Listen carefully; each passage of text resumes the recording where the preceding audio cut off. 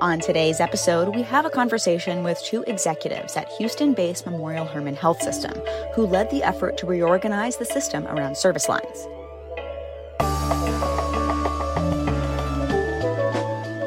It's Monday, May 2nd, and I'm Alex Olgin with GIST Healthcare Daily, where you get the headlines and health business and policy news in about 10 minutes. If you like the podcast, please leave us a rating or a review. It helps other listeners find the show. I'm Sandra, and I'm just the professional your small business was looking for. But you didn't hire me because you didn't use LinkedIn Jobs. LinkedIn has professionals you can't find anywhere else, including those who aren't actively looking for a new job, but might be open to the perfect role, like me. In a given month, over 70% of LinkedIn users don't visit other leading job sites. So if you're not looking on LinkedIn, you'll miss out on great candidates like Sandra.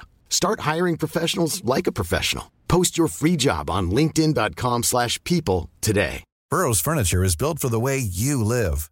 From ensuring easy assembly and disassembly to honoring highly requested new colors for their award-winning seating, they always have their customers in mind. Their modular seating is made out of durable materials to last and grow with you.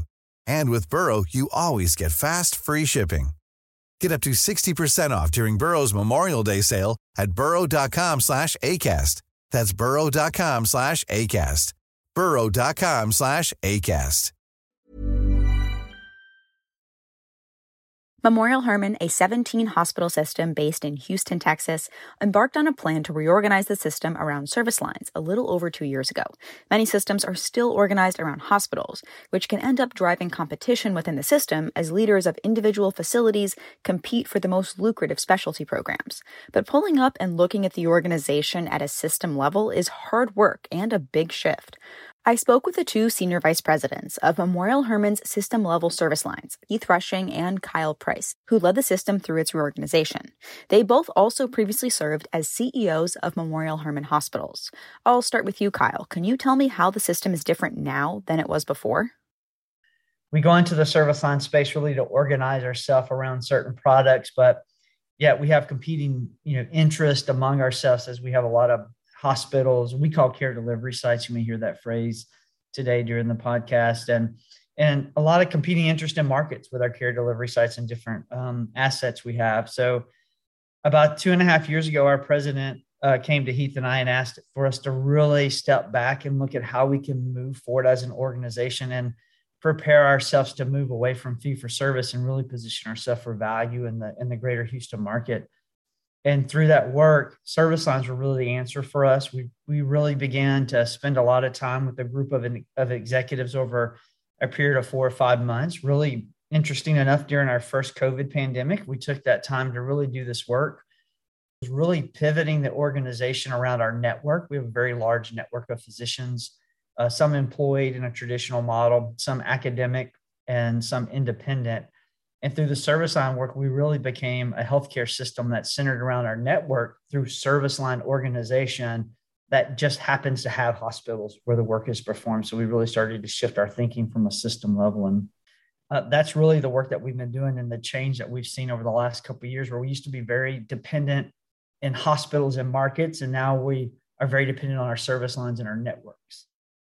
Kyle, can you give me some examples of what kinds of decisions are now made at a system or service line level that before were made facility by facility or physician group by physician group?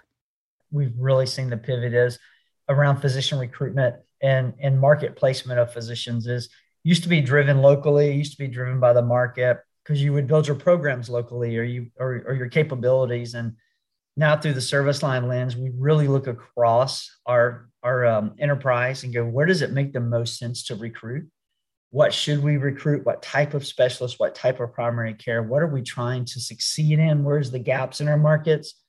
And then from a service line perspective, we also say, what programs do we need where? Where does it make the most sense? We can't be everything to everyone. So in this market, where do we need to have programs that make the most sense? So if we are to have a MitraClip program in one of the communities, we go through governance, and then that is established a level of expectations, requirement, whether that be CMS requirements or volume requirements.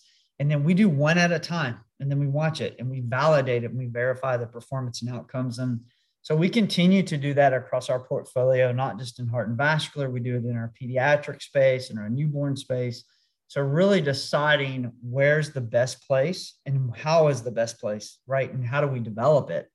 Are there any other procedures or service lines that the system has relocated or condensed? Heath? We're still in the infancy stages around how we, make the best decisions for our system, but certainly have tried some different things, and believe that, ultimately they're the right path forward for us in terms of how do we continue to build more of a kind of center of excellence approach for some of the key services offered within our service lines. And I think in orthopedics, joints is just a perfect example of that. We had the opportunity to leverage an asset within our organization called the Memorial Hermann Orthopedic and Spine Hospital to really provide a focused effort around joint replacement surgery, really been able to drive outcomes through that process. How does Memorial Hermann view strategy differently now that it has reorganized the system around these centralized service lines? I think a perfect example is just the way in which we go through our strategic planning process. Previously, that was led by each market, if you will, or local campus executive suite. In today's world, it's really driven at a service line level. There's collaboration for sure between the service lines and the care delivery sites. But when we start talking about our strategic planning process and going through that process, it really starts foundationally with what's the service line view of program and service offering across the continuum within our system, and how best do we maximize that for our health system. Did you centralize all service lines at once or go one by one? Yeah, good question. So we actually started with what we classified as kind of our 7 kind of key main service lines. So mine are orthopedics, neurosciences, trauma, and oncology. And then Kyle, out of the gate, had heart and vascular, women's and children's, and then primary care. And so those were the 7 focus areas. Now, they're all on a little bit of a different maturation, right? And I think a lot of it has depended on sort of the level of engagement from the physician governance councils. Each service line has one.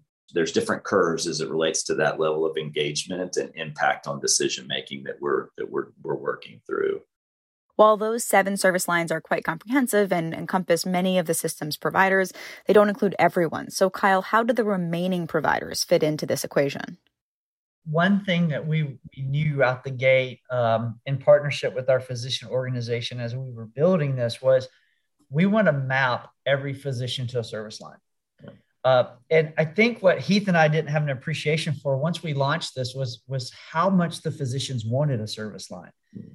So we heard about it in our surgery space and our GI space or our medicine space. So recently we have launched the surgery service line, which is encompassing, of course, general surgery, bariatrics, weight loss medicine, procedural GI, urology, and so forth. And hired a vice president into that space and starting to build the infrastructure. And when I say infrastructure, the KPIs that measure success, the monthly operating review that they do with Heath and I, and then we have a quarterly review with our executive leadership team. And then recently Heath is right at the end of standing up our new medicine service line, which will be the last service line that really begins to encompass all of our network. So we did start with our 7 core, but we quickly added to make sure our entire network was mapped so that we're successful in that space. You both have talked about how there's been a big shift to thinking about the system as a whole rather than individual facilities or CEOs competing for programs in their hospitals. So Kyle, how did you go about facilitating that change? What were some of the incentive shifts? How we look at ourselves as a network is different as individual assets in a market. And really around the incentive question, yes, our incentives have changed. So we used to really look at ourselves in a market and how does our quality look in our own shop and how does our contribution margin look in our own shop and our volumes. And now we really win together, we lose together. We look at everything from a system perspective. So from a service line perspective, Heath and I and our teams have really lifted up and driven growth and integration at a high level across the enterprise. Through that, what left our hospital CEOs today is operations, really execute inside of the four walls of your hospital, and really make sure quality is at its best and that we're really managing our operations. Because as anyone who's been a CEO know, you realize it's hard to see beyond your four walls. You're constantly putting out a fire, especially during the pandemic. Where would you say Memorial Hermann is in the transformation process, and what's next? Kyle, why don't we first start with you and then Heath?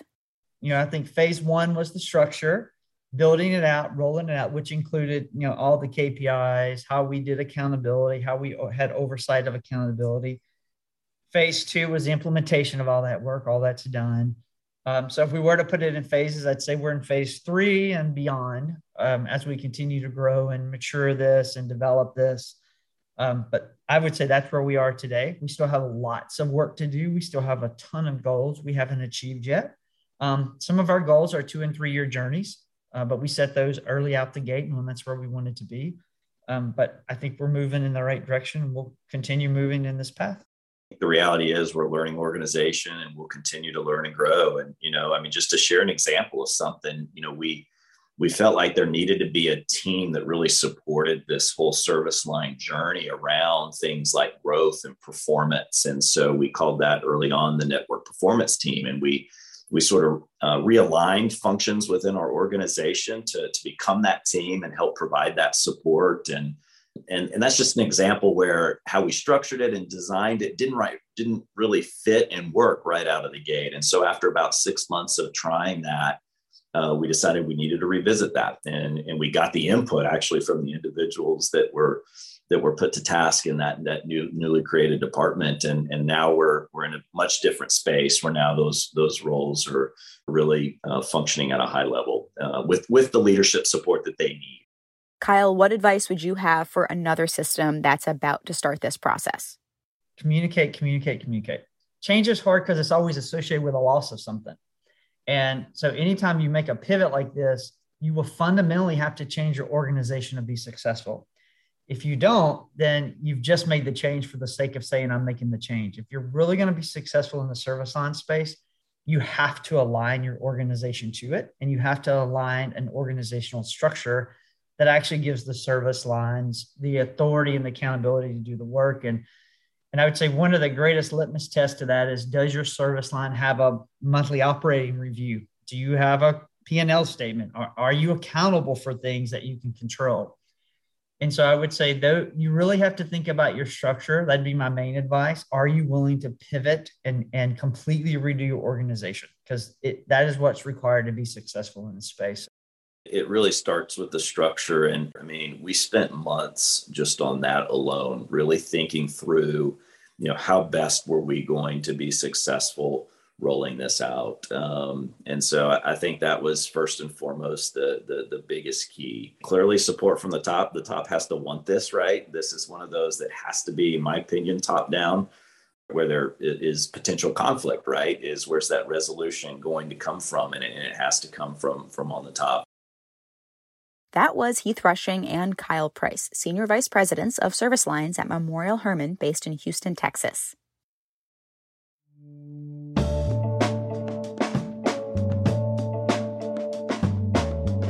Thanks for listening to GIST Healthcare Daily. I'm Alex Olgin. You can check out more insights on healthcare business and policy news on gisthealthcare.com. GIST Healthcare Daily is an independent production of GIST Healthcare.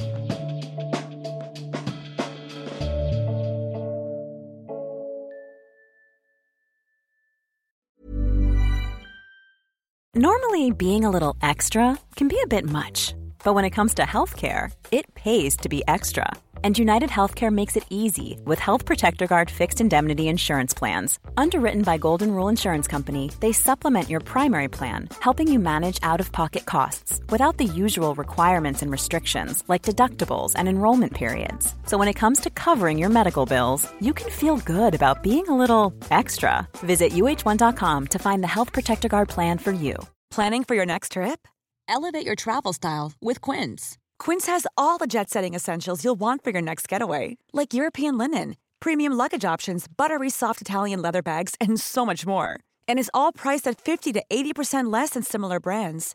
Plus, Quince only works with factories that use safe and ethical manufacturing practices.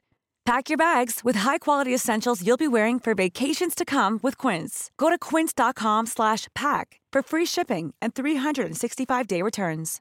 Imagine the softest sheets you've ever felt. Now imagine them getting even softer over time. That's what you'll feel with Boll & Branch's organic cotton sheets. In a recent customer survey, 96% replied that Boll & Branch sheets get softer with every wash. Start getting your best night's sleep in these sheets that get softer and softer for years to come. Try their sheets with a 30-night guarantee. Plus, get 15% off your first order at bollandbranch.com. Code BUTTERY. Exclusions apply. See site for details.